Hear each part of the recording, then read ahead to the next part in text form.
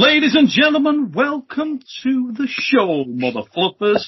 You'll pick up the fat lad with you here in the house, and we have one more time got the guest star of Paul Linn joining myself and our resident co-host, Ryan Blue Bowen, and the Rolly Royce.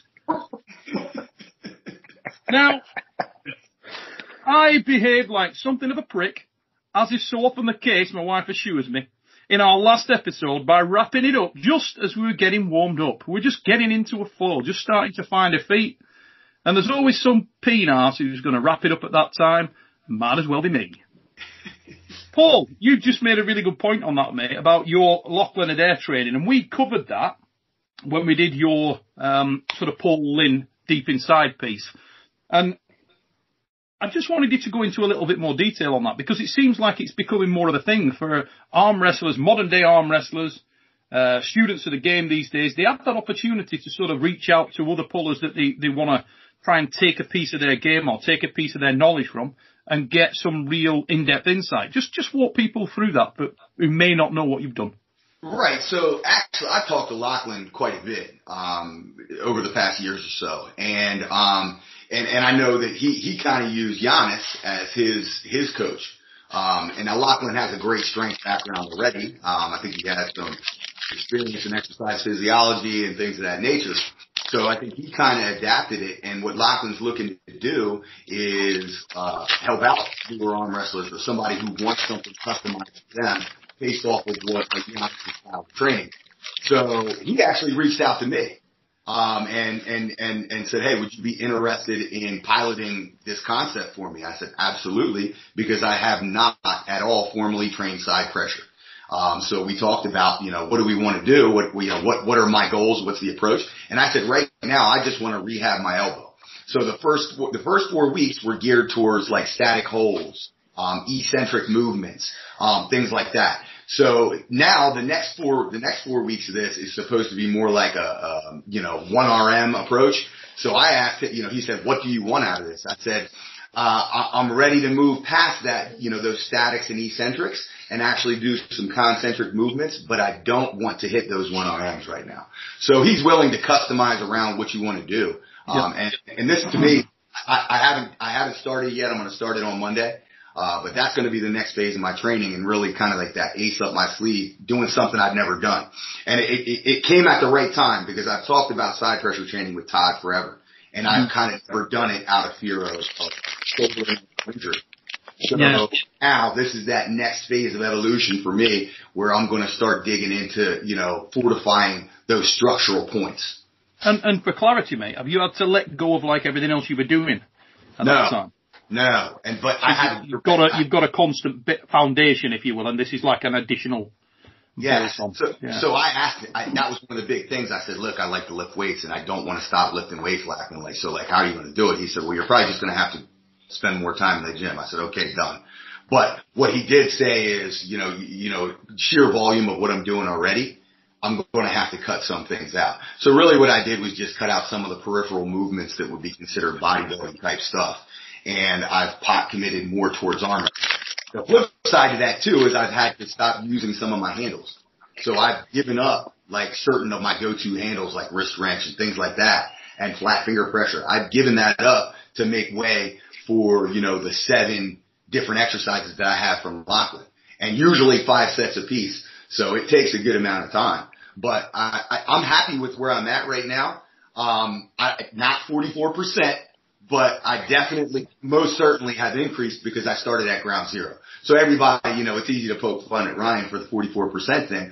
But when you're starting conservatively early on and mapping your progress and not really pushing yourself, you can make, the numerical gains are going to be there. Interesting. It is. It's interesting, particularly like you say, the fact that you've not had to let go of everything is quite cool.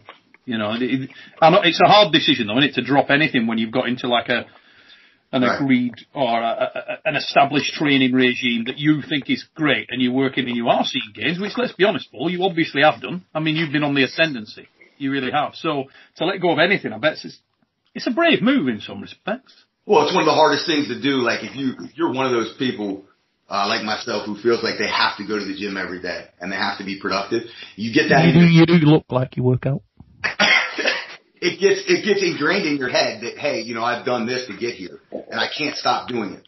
So if I want to make gains, I just have to keep adding more. And it really can be a toxic mind state too, where you compare that back to Ryan, where he'll do whatever and he'll phase through his training just like Devin. That's a mistake that I've made early on. And new pullers, it's not necessarily do everything, do every possible movement that you possibly can. It's more like, hey, let's build this plan out structurally and follow it, because sometimes less is more, especially when you're talking about a stranger. What's that? Does the new stuff take priority? Does the old stuff take priority? How have you addressed that? I have prioritized the new stuff that I'm doing with Lachlan. Oh. The only exercises that are matching that priority level are straight core lifts for general strength, meaning like incline bench press, military press, certain things. There's just those large muscle groups are the only movements that I'm putting on par with this program now.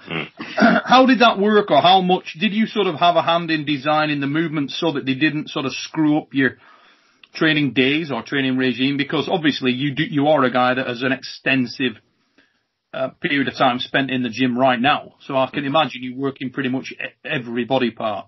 Yeah. Well, it's a 4-day split, and it's back pressure and side pressure, and it's phased. So what I did, he gave it to me, and I switched the days around. So I'm back pressure and side pressure every other day.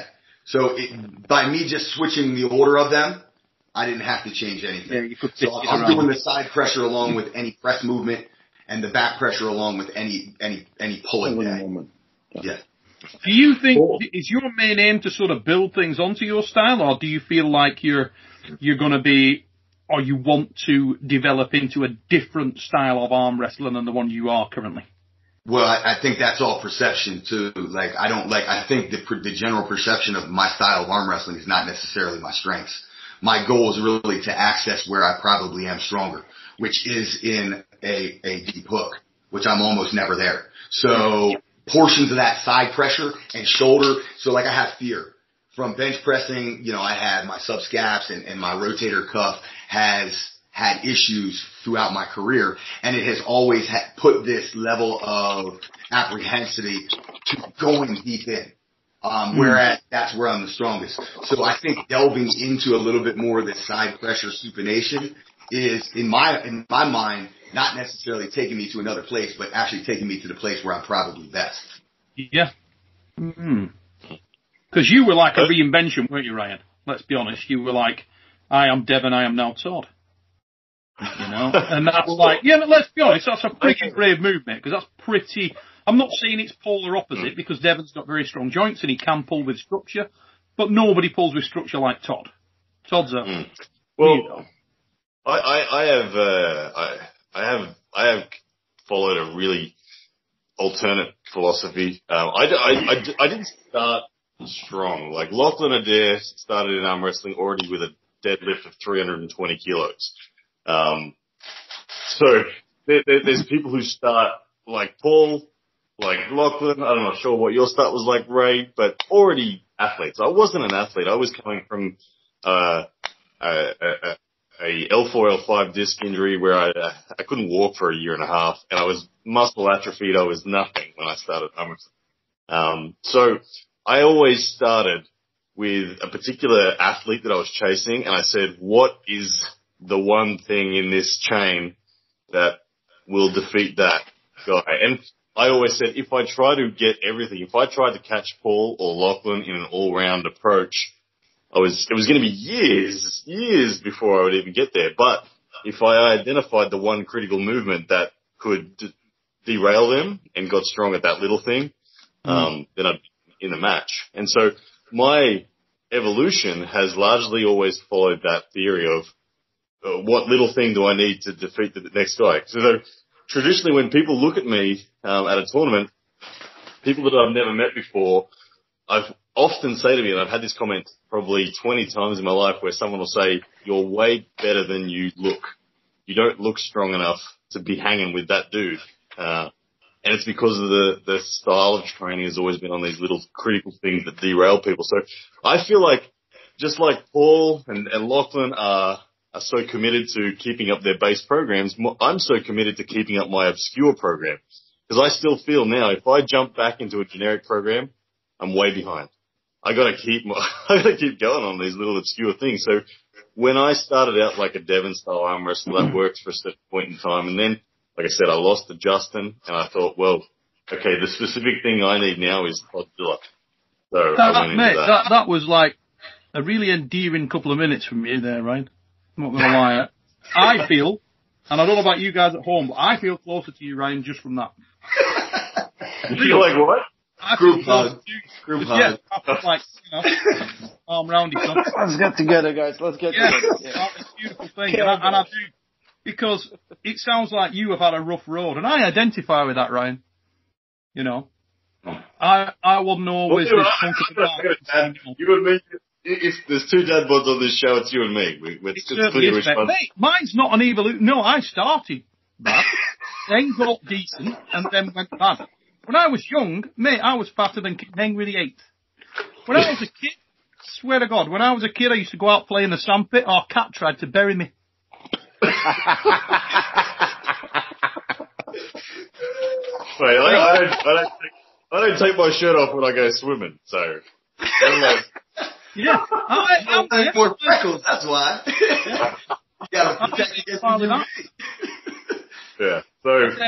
The whole, you're stronger than you look. There's a number of pullers in arm wrestling that have got, you'd have to say Tom Holland's one of them. Kevin Bongard was a great example of that. Yeah. You looked at Kevin Bongard, you look at Tom Holland, you look at Jordan, for Christ's sake. Yeah. If you see Jordan walking down the street, you don't think he's going to be a top arm wrestler, do you, but? Mindaugas. Yeah, Mindaugas. Yeah. So I really do feel that, broadly speaking, arm wrestlers are in those two categories. The guys that were rock strong, that just have solid bases, and the guys that don't have them, that had to figure out weird little shit to get into the match. So going full circle all the way back to last episode where we started off talking about John and why John was the most diverse. So you, obviously Neil and Ryan, you guys have the most interaction with John. But what would he say is the component that allowed him to be so dominant or so diverse? Is it something big or is it something small? Hand and wrist. We talked about it. He often said about hand and wrist, he said, I would give away 30% of arm strength for another 5% of hand and wrist.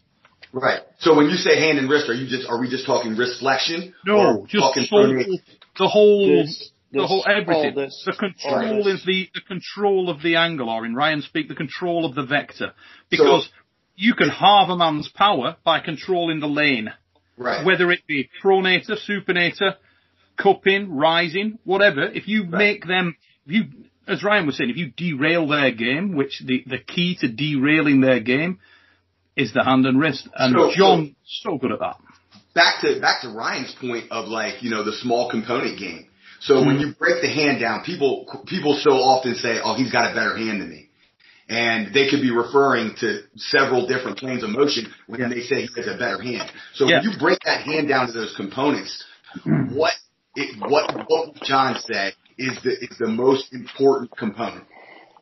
From let's say flexion, supination, pronation, rise. When I've asked John that, he said wrist flexion. Flexion. Okay. Because it applies to more opposing movement, if you will. More people are trying to gain that as their start point. 90% of arm wrestlers aren't complicated to arm wrestle against. You pretty much know where they're coming from. And also, if you've watched them or you've got any prior knowledge of them, most guys, you've a pretty good idea where they're going to go. You've a good idea from the grip, from the start of the match where they're going to go. But if you haven't got that, and it's somebody who's really good at concealment and they go up there and give you nothing on the setup, if you've watched their matches, you're like, yeah, he's going to go there. And that flexion derails most people. Yeah. I think Devin Larratt, in 2014, when he came out to Australia and gave a seminar, I think he was in a season where he really believed wrist flexion was what he needed at the time. This is 2014. And he said, and I'll quote Devin, as I've almost convinced myself that 99.9% of matches are determined by who's got the stronger wrist flexion at the end of the day. And in a lot of senses that is true. There's obviously so much more to the sport, but when a match stops anywhere, often the most rewarding thing you can do is get 1 degree deeper cup. And then all of a sudden it feels, there we go, I've got access to my side again, or whatever. So, yeah, right now, given my injury, cup is like a huge focus for me. So I'm excited about wrist flexion right now. It's massive. Massive. There's no doubt about it. It's massive. If you've got exceptional wrist flexion, you're beating most men. You know, who are close. Yeah. If somebody's just too friggin' strong, if they're just a mile away, they're a mile away. But if they're close, it's a game changing. Like you hit the nail on the head a moment ago. It's the ability it gives you to access what you've got. It's rubber on the road. It's literally, it's like having a engine with a car with a massive engine and tiny little wheels. You might be strong as shit, but you're not getting any rubber down. You're not getting any power on the road. You need those tires. There they are. Yep. Yeah. And then that just brings me back to how important really is it to train side pressure. If you can't access side pressure, how should that ever be the top priority? We talked about a lot the other day in that episode we did, Paul. People chasing it, and you look at them and you're like, dude, you are never going to go to that. That's not what you do. Yeah. I mean, it's like Italian Latin going heavy 1 rep max. Why? He's never going to fucking do it. What's the point? Doesn't need it. No. Doesn't need it. You've got to think you need to condition it so it will be stable, so it's there, you can rely on it. I can change my perspective on side pressure because we've done it so much here, especially with Giannis. And I'm like, at the point when I stopped doing it too much, like 2 times a week, it got better. It's better. I can access much more in a match everywhere, Yeah. If you've got enough to stabilize the center arc, you're good. Yeah, because sorry, real quick. Sure. Like the side pressure, it comes right here from medial. Like all the flexor muscles are right here. So if you're doing like a lot of cupping, a lot of everything, and then you're doing this, and then you arm wrestling where it's all put together. You're doing like 3 things on the same thing, and it's very easy to get injured. Like someone will have tendons of steel like Ryan has, but most will not. Like I cannot lift it. Like sometimes when I do heavy side pressure, I feel fine. But then I arm wrestle, then I do some wrist, and I'm like, man, what's the point? I took that away, got better. So, here's the thing for me on side pressure. There is side pressure with back pressure already engaged. That's very different to side pressure with no back pressure engaged and just pure committed Todd Hutchins. Because Todd Hutchins had great success against John Brzenk early days because he bypassed John's hand. He made John's hand irrelevant because he just slammed past it. But he was activating a lot of back pressure. Your arm will open up. It's like, I think back pressure together with side pressure is so overlooked. Like you need both of those. Like, sort of a directional change. Daniel Prokopchuk is so good because he can keep that angle. He can lose everything, but he can keep that angle. That's I agree with everything you're saying. But for instance, if I'm coming up against an opponent that I'm convinced has a superior hand to me, if I try to engage back pressure, it's actually detrimental to my chances to winning. It really is because it's a losing battle. Okay, you can go here. Yeah, if I'm going to get opened, I'm going to have no side. So if I just know that that's happening and I genuinely load it and threaten it as much as I can so they put their eggs in that basket and then just throw my shoulder past it. If my shoulder's up to it, a la Todd Hutchins style, like, okay, have a back pressure puller normally if they stop a match, they expect their opponent to surge and then rest. And then when they rest, they take control. Todd Hutchins is proof that side pressure, when it's fully supinated and your hand's not involved, you can actually lean on it for a long time. And again, look at the early days match with Todd and John. When Todd slams John into a hook and John sits down there in his defensive hook waiting for it to become about hand. He's just waiting. He's like, the instant this becomes about hand, I got it. Oh, and Todd just mate, lays on it. The two are intrinsically linked, right? And I know this from bitter experience. Around 2000, when I had my joint rebuild, my third joint rebuild operation, it was like 2003, okay? And I always used to top roll, and when I was in the top roll, I wasn't consciously aware of the amount of side pressure in there, but it was massive. And the match would always end.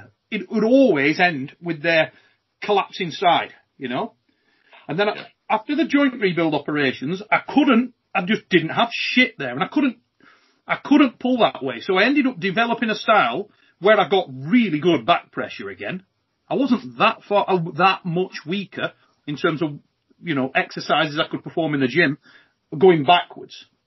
But because I'd nothing there, I'd taken all the mass out of my elbow, I couldn't come to the side. And it was like incredibly frustrating at that 2-year period of time. Incredibly frustrating, because I'd get to a position, and then as I started to move, my arm would just collapse, and it just went, and I wasn't aware of that. And it was only at that time I started to think, what the fuck is wrong with me? What's happened? What, you know? And I invested. I'll tell you what, actually, Gary Roberts put a video out in Vegas, which was shot in 2004. That tournament, I had a jacked up shoulder on the left. Well, that's shit anyway, but I had a jacked up shoulder on the left, and my right was exactly what I've just been describing. I could go back really hard, but I didn't, and I had to go for just speed. So my weapon was just finish it. I didn't want the match to end or become anywhere engaged. I had to just shut it down straight away. Fine, finished, done. Because if it stopped, I was in deep shit because I didn't have anything there. And I invested in the Mazurenko side press machine. You know, the one that's basically to build a tricep press? I've had one, yeah. Yeah, now, I had zero ability on it. When I first got on there, the top plate, and I was like, oh God, I couldn't do nothing. And I worked religiously, just super lightweight reps, and built it up over time. And I'm talking an 18, 24 month period where I just built that to a decent level, and yet never utilised that in a match, but the top rolling ability came back, and the finish of the match came back, so I could get into a long pull in a top roll, and it was just sustaining centre. You understand what I mean? So I'd have all that back pressure applied, but if it stopped, I could sustain centre. And it was purely from that. So the two, the side and the back, are intrinsically linked. One doesn't work without the other, because you run out of space. You're performing an arc. Whichever way you look at it, the arc changes direction, but it's an arc. And if you can't conclude the arc, you just go backwards, you're gone. I do firmly recall when I was early years and I had pain on the inner elbow, when I would get hand control and go to finish, I would often get flare up in there and go, oh man, my side pressure's hurting, even when I'm taking the risk. You're straightening your arm after the match and you can feel that burn. Yeah, yeah. And if you took someone's wrist and they slipped under you, you'd get this twang in the inside of your elbow going, Jesus, okay. So I agree. I think what the point I was trying to say was more so just that, for me anyway, as that guy who's trying to derail people, I feel like I'm normally balanced with guys that are fundamentally stronger than me. For me then, side pressure is just one of those tools that if a raw version of side pressure is the thing that I've identified as their Achilles heel, then I'll use it raw. I won't add anything else to it, if that's the one. And like I said, Gunter's Baikovs, or anyone that's a low hand top roller, you can get them in the strap and just punch them outside and turn their wrist from here to there all of a sudden, without them realizing. Raw side is a great way of doing that. So, some guys that are really good at things like, sorry, go Ray. Can I get something, because I will forget everything. You get the new guy coming to the practice, and usually they are, like, he never arm wrestled before. They're super dangerous. Like the first time they are on table, before they get tendon pains, everything, they're super dangerous, like the classic side pressure movement, because they don't know what they're doing, you know? And it is kind of like, you understand, like from watching arm wrestling, you see like guys are doing this, so okay, so it's like this. So they're very dangerous there. Then you teach them to arm wrestle, and all that danger goes away because they are not accessing that part of the arm. So I think with Todd was just like, he's like, I did this and it worked and I didn't get injured. So he kept doing it, got better. Doesn't matter what kind of style you do constantly, you will get better. You can pull without the wrist. You can go straight to the pad. You can pull, doesn't matter. You will get good at it if you continuously do that and not get injured. So like when we talk about like side pressure, my idea is you need to condition your elbow, like Neil said, so it can do the things that you want to do, It shouldn't like be this, like the style that the training style that Ryan chose and the style that he showed on table was completely different things. That's my opinion. Like when we talked about after this, will you get back? Yeah, you should get back, but maybe not to that 67 because like, no. Like when will you have a match when no one is pulling your arm away and you can just push right in the center? When you're drained, like it's 2 minutes, you're sitting on top and then you can do this. This is usually like, desperation move when you go this, or you teach yourself how to do it efficiently. So that's my idea of why we need side pressure. It helps with everything. I don't know, guys, if you saw my match like 2 weeks ago. I had the left arm super match. My left arm is still not good, and I have no center. And it's exactly what Neil been talking about. Like, I have no this, and I have to work around it to beat the match, and it was a crazy match. But, we need side pressure, but not as much as we really think we need it. No. It comes if you look at any guy like Oleg Petrenko, great example. If you look at him in Zloty, he's like, everyone like side pressure. Yeah, but he was lifting guys up with the back. Yeah, he's already taken everything away. Exactly that. It was already over. Because it's almost like anticipation of the goal. Your mind tells you when you shut down. Your mind when you're in an arm wrestling match, if it all goes, most good arm wrestling, if everything's lost, your mind it's like a light switch. It's like, it shut me off. And you'll get Vlad does it. Gets the hand, gets the side pressure, gets back pressure. Complete package. Yes. And if you don't have any of elements that you can put as a defense mechanism, that's gone. It just lights off and it looks impressive. I agree with you guys completely. When I teach a kid, when I teach you guys at the club how to arm wrestle, I say cup, drag, and lean. Finish. Cup, drag, and lean. Let's just, that is where I want you to start. No pushing, just cup, drag, lean. That's all I teach Bradley right now. And now I'm slowly adding hooks and top rope. He will be killer in 5 years. Yeah.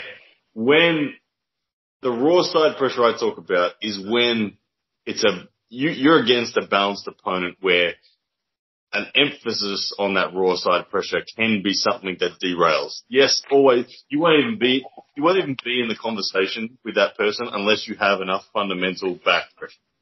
But if you do have enough fundamental back pressure to be in the conversation with an opponent, raw side can be a derailing option. There are some guys, I was going to say a moment ago, there are some guys that have never been on the radar of most people for their utilization of side in a sly, cunning, concealed manner, but extraordinarily effective. I'm going to name you two straight off the bat. Craig Touye. Craig Touye with that famous second hit. Okay, so he'll take so much away from you in the back pressure, hit the top roll, and then the whole direction of his body will go from application here to application there. Literally, you go whack, boom. And as he does that, your body, most people, good arm wrestlers, naturally shape to the defense. So they hit, you shape, bam, and he bone lines your ass. Yeah, and it looks so impressive and feels so horrific. And if you have 3 shots at it, he'll not get you with it 3 times, but he'll get your ass with it once. I can guarantee you that. And the other guy that was amazing at that is Svetan Gashevsky. He was incredible at that. He'd start to apply pressure in a certain way. You'd feel his fundamentals start to give way. His hand would start to give, his wrist would start to drop, and then he'd just do this booming 2-inch movement. And I'm talking a little movement. We're not talking about excessive pressure. He's not thrown his shoulder to the pad. He's moved a small distance, blisteringly quickly, off the bone line. And as I said a moment ago, a very advanced arm wrestler goes to amend their position. They go to start the counter. And in that fractional period of time that it takes to start that amendment, you're gone. He'll return to where he originally was. He's regained it, and he'll finish it. And you never get a second shot. And I saw him do that. He did it to my ass. I saw him do it so many times. When I finally got to beating Svetan, it was because I knew that was coming. You had to anticipate the fact that you knew. I studied so much footage on him, you knew it was coming. And once I took a pin off him, and he actually, as I walked away, it was like winning a gold medal at the World Championships, because he just went, very smart. As I walked away. And that was his way of saying, yeah, you read it, you knew it was coming, you know. And he was like my idol. And it's a nice thing that somebody, they acknowledge the fact that you were watching and paying so much attention. But Svetan did that with guys like Andreas Rundstrom, and Andreas, when he walked away from the table, came up and said, that's the weirdest, where the did that come from? Right. Didn't expect that at all. It was just a weird directional change. But he built it into his arsenal. He just weaponized it. He weaponized the use of directional change. And he could do it, this is the amazing bit, he could do it both ways. So he'd move quickly, he'd reverse 2 inches quickly, and you'd fall into a trap. You'd go to adjust your hand, and as you did, bam, gone. Awesome.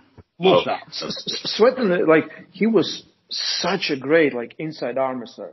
And if you watch arm wrestling now, you're like, oh, his top roll is so amazing, because his elbow is injured and he has no side pressure. So he has, the hand, the pronation always holds. If you get Svetan you go to World Championships, you get Svetan, how old he is now?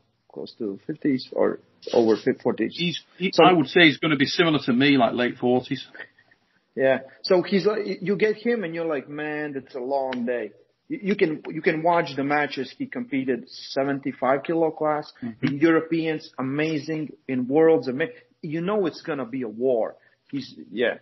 I'm gonna do a story on him very, very soon. That's Angashevsky, in terms of arm wrestling prowess, as good as it gets. Yeah. Absolutely as good as it gets.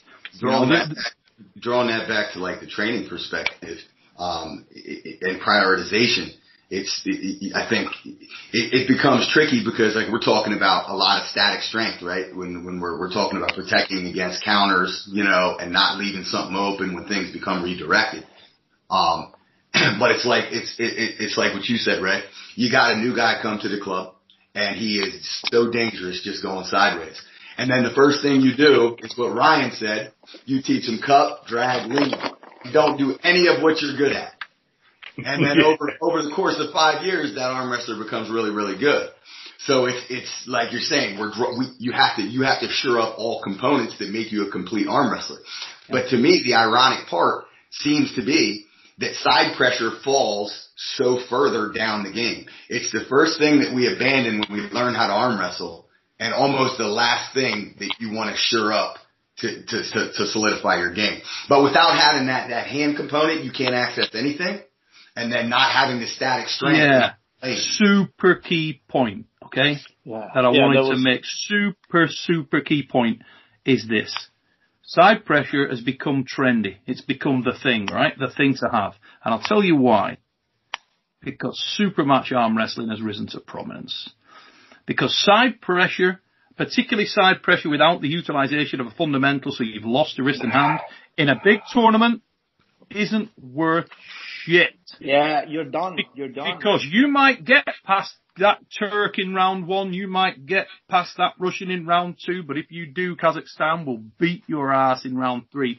There is no doubt about it. Because the retention of the fundamental orthodox arm wrestling, that is what you want. That orthodox arm wrestling is everything in a main draw high level tournament. Super match, different.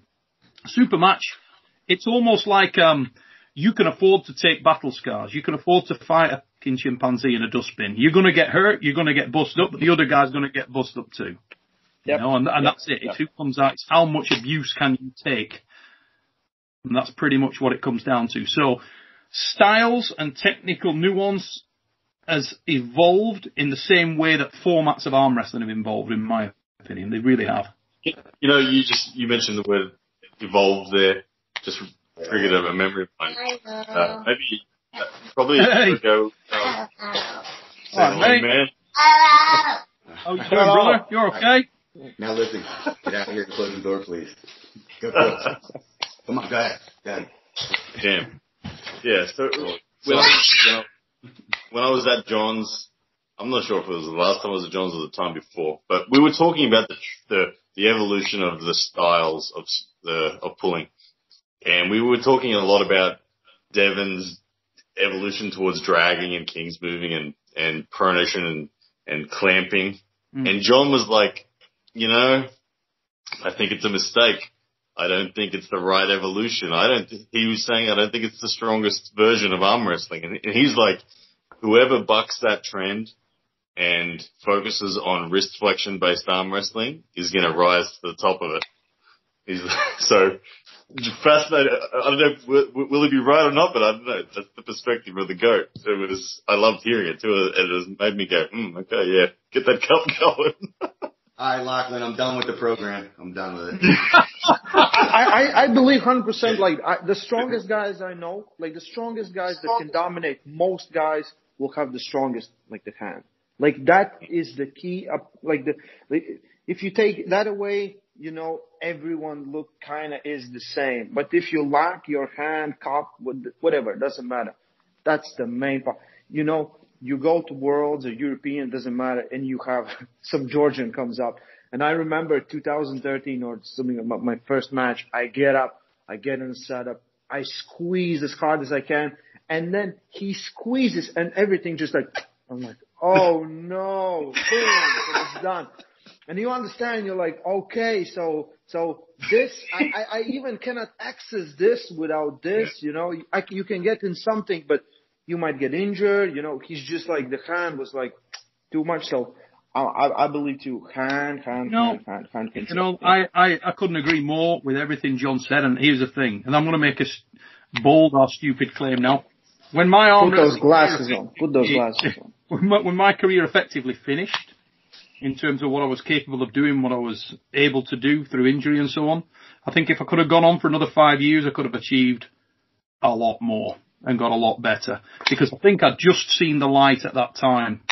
And one of the things that I believe in, and bear with me here, the guy that I think evolves to the top is the ultra explosive arm wrestler. And I mean ultra explosive, who has that hand and wrist as well.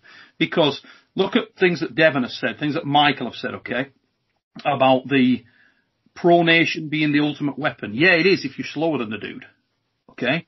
But if you're just so... And pronation, the King's move, is all based around disabling the hand and wrist of their opponent on their axis to the pad. They start to roll and their sacrificial lamb is the hand and wrist. Okay? You get a hand and wrist that's so dominant and so powerful and yet does not engage in the fight on the setup. So shows you nothing. And I mean absolutely nothing. But has the bravery and completeness to blast away at you at a ridiculous rate of knots. Nobody beats that. And why? Is because, a bullet only weighs a very, very small amount. But God damn, it hurts when it hits you because it's going really fucking fast. And the thing is this, we've seen so many great moves like that. You know, you speak about the guys and it's all gonna go towards pronation. It's all gonna go towards King's move. When the next evolution will be the guy that's got so much completeness there and yet can just accelerate through you at 100 miles an hour because you'll never get the King's move on. Yeah. The only chance you've got of getting that King's move on is if you're so physically gifted in terms of the length of your forearm that you can get it. Yeah, that the arc prevents that. In other words, they're going to hit your wrist somewhere around here. If they're anywhere near the same height or same forearm length as you, they will drill your ass. And that guy, I don't think he's out there yet, or she's out there yet. there are some examples that are close, but they'll come. Yeah. And when that person comes, that's the person to fear the most. If you ask Travis, that's him. Hey, he's not that wrong. I know. I've always said if motivation for everyone was as genuine as motivation can be, and my life was on the line and I had to pick a champion to fight for me, I'd pick Travis. Right. Listen. Get this the right way, okay? But this is what I mean. My whole style at that time was built around the principle of this. I was never going to take steroids. And that's a fact. I just never was. I knew I was never going to be the strongest, therefore, because I'm close enough to world's strongest man and to all other strength sports to know the difference that does make. And let me tell you now, it's a really, really big difference. And I was never going to be that guy. So I was developing a style that allowed you to go through guys at such a rate and not so cleanly. It was like being able to land the knockout punch 99% of the time you threw it. So it's like I could see that little area, that's where I got a hit, bang, and I'd land it and slept people. And that is ultra effective. If your accuracy is above all else, it still makes you hard to beat. Mm-hmm.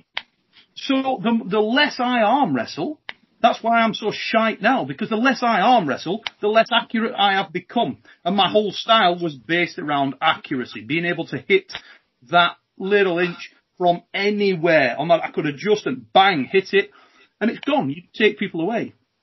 How much more of that is? Well, if you've got a guy that, like you say, I'm not going to name names, but other people with a similar style and they take steroids and they are stronger, really friggin' effective. So, if you get a guy that's that naturally strong and is also doing whatever they need to do to win, very difficult guy to beat. Very, very difficult guy to... Might piss you off that they're that difficult to beat because you may not like that character, you may not like that individual, but they are hard to beat. Right. How much of that explosivity could be tied up more in the idea of timing rather than actual explosion?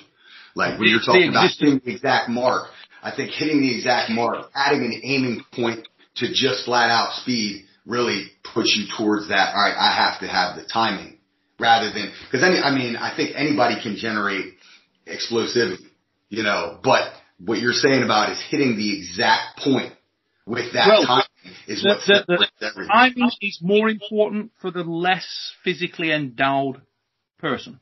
Okay. In other words, if you're shorter forearm, if your hand is smaller than your opponent, timing is of critical importance and so is the setup. It becomes less important, as does accuracy, if you are the guy with the advantage in those areas, because it's hard to miss then. The reason why that's so important is because the strong man, the guy who's strong, the guy who's alpha male, okay, the guy who's going to go in there and try and bully you, try and beat you up. I used to love it when you fought guys and they were angry. Because they'd come swinging, try and tear your head off. Easy to beat. Easy to beat. The guy that's not emotional, that comes in there and he's 100% focused and unswayable, that's a man to fear. Right. Same with arm wrestling. They come in, you settle, they try to dominate you, they try to bully you. If you've got the physical advantages, either parity or slightly better than them, you don't even be that accurate. I'd let people go. Literally, I'd let them take, it's okay, ref, let him go that way, let him go that way. And they go and they think, I got you, bam, gone. And then they get all pissed off with the referee because they were flashed before they knew what the fuck happened. It's hard to do that. I've had that happen so many times. Let me tell you, so many times. People are like, no, I got cheated. No, you didn't. You got whacked. Now, the thing is, they would try and bully you. They'd try and dominate you because they knew they were stronger than you. Mm-hmm. They knew they were stronger than you.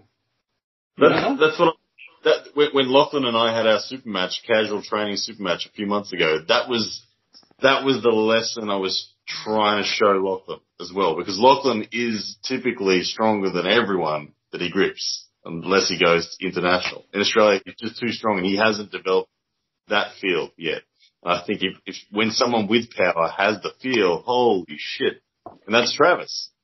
Travis is that. Travis has that feel. If Devon Larratt was ultra explosive, he'd be friggin' invincible. Yep. If that guy was really, really, I've had run-ins with Devon. I love Devon. I want him to succeed. But I've had run-ins with Devon and saying the only downside, the only issue that you have is your entire arm wrestling career, because of who you're surrounded by and because of your level, has been spent on the counter. Mm-hmm. Has been spent defense. Yeah. If you had ever been, and I don't think he can, I think explosivity, if you watch how Devon moves, you can see it in his movement. You can see other guys. If you watch how Vlad moves, he's explosive, short, just, everything's fast twitch. Devon's not a fast twitch guy. He's got every other box ticked. If that guy, if particularly that man, had been fast twitch, he'd be friggin' invincible. He's as strong as he needs to be. He's got as much range as he needs to have. He's got everything. Just needs that explosivity. If he ever got explosive, God. Devon and Travis are like fundamental opposites. Yeah. If Travis... And the way they train is the same way. Like, Devon will train constantly here, fighting with a low hand and pronator activated, holding the ball with his hand. Travis will not even train that way. Won't even engage there. The minute you get Travis off center, he just restarts. Yeah. He refuses to train a losing position because he refuses to fight there. And it's funny listening to the paradoxes, because I mean, I've got the whole training regime and I've got the rundown from Travis and from Devon, and it's so polar opposite. But the beauty of it just shows how you can be on either end of the spectrum and still be dominant. Well, it's like going into battle, okay? It's like going into battle, and one of you've got friggin' every weapon known to man. You got an axe in your friggin' back, you got a knife strapped to your forearm, you got everything for every eventuality. And the other motherfucker's got one gun and one bullet. But if that bullet hits, he will blow your head off. Yeah. It doesn't matter. If he hits, you're fucking dead. Yeah. And the thing is, it's that simple. It doesn't matter how many weapons you took into the fight. If he hits you, you die. And Travis got to a situation where he hit most things. And that's you pick your poison, you pick your weapon. But the man will come, the man or the woman will come who has all of those boxes ticked. They will come. Well, John is that man so far in history. And if you look at the way Devon trains, the way Travis trains on the table with guys, Devon and Travis are all stronger than most of the guys they're training with, and yet they find balance in different ways. The way John finds balance with me, for instance, when I've trained with him, is he will deliberately not use maybe 3 of the fundamentals, and he will just pick one fundamental, and he will try to control center with one basic fundamental, and he'll work his ass off. I'm using all 4 fundamentals going hard. He'll use one. So he will use 1 or 1.5 or 2 or 2.5, depending on who his training opponent is. But he won't go super defensive. He'll try to. Yeah. Imagine if Travis. Makes most sense to me. You know imagine if Travis hadn't been lazy, Paul. Imagine if Travis hadn't been lazy and Travis had trained all of those other disparate elements that go to make up the top man. Who would beat him? Right. Yeah. Really? Well, the real question is that, when you talk about Travis, you're not talking about a guy with a mega big hand. So, is it something that maybe Travis was genetically not engineered to be able to be that balanced regardless of training? Because I know in his mind, the way he rationalizes his approach to arm wrestling, it is like, let me do as little as I possibly can to be as strong as I possibly can in 1 or 2 planes. And that to him is how he's being most efficient. Yeah, because it's a great way of approaching it. Because it's a battle of attrition, and he takes little damage, he gets the job done. Giannis Amelins is not dissimilar to that in terms of what he actually does at an arm wrestling table. The difference is with Giannis that he isn't physically gifted. He's like relatively small. He's a 75 kilo man. There's a distinct ceiling to what you can achieve. Svetlana Gashevsky, the same. Engin Terzi, the same. If Giannis was 130 kilos, he'd be he'd be the best arm wrestler on the planet. Mate, I'll tell you right now, I've said this before when I was interviewing him. You want the best arm wrestling on the planet, there's a reason that God made Engin Terzi small, because he was too scared to make the bastard at 6'5". And I'll tell you that now. If you made Engin Terzi 6'5" and 130 kilos, man. I swear to God, he will tuck it. Anybody you bring, anybody, he'll tuck him in and he'll be pissed off and frowning throughout. But if that man had been built at 130 kilos, 120 kilos and 6'5", he would be immoral. Horrible. It does bring up. We're probably out of time, but I think next episode or something. But it does bring up a super interesting point about lightweight arm wrestlers versus heavyweight arm wrestlers. And are they better? Are they more complete? Because they have to be, because they want to hang with the big guys, so they work. I love Engin's argument on that. That was listen several times. Listen to him defend that argument is really good. He makes a lot of real good points on that. Well, you know what, guys? Is anybody who's got another 40 minutes to spare? That's time. Yeah. Okay, ladies and gentlemen, I'm about to wrap up this episode of The Fix. We're 51 minutes in, but do not go away. Interesting things coming. Ladies and gentlemen, we're not going to do the close because I think Ray Rolly Royce may be pushed for time, and we're going to try and squeak one more shorter episode out of the mother fluffer. So look at him, he looks all upset. The cats are calling. No, I'm at the gym. I need to train. Well, that's it. You see, if you want to look as good in a tank top, my biceps are getting flat. You know. Come on, Ray. You got all day, man. You wake up at 10. Ladies and gents, thanks for tuning in to this episode of The Fix. We will see you next time. Until that.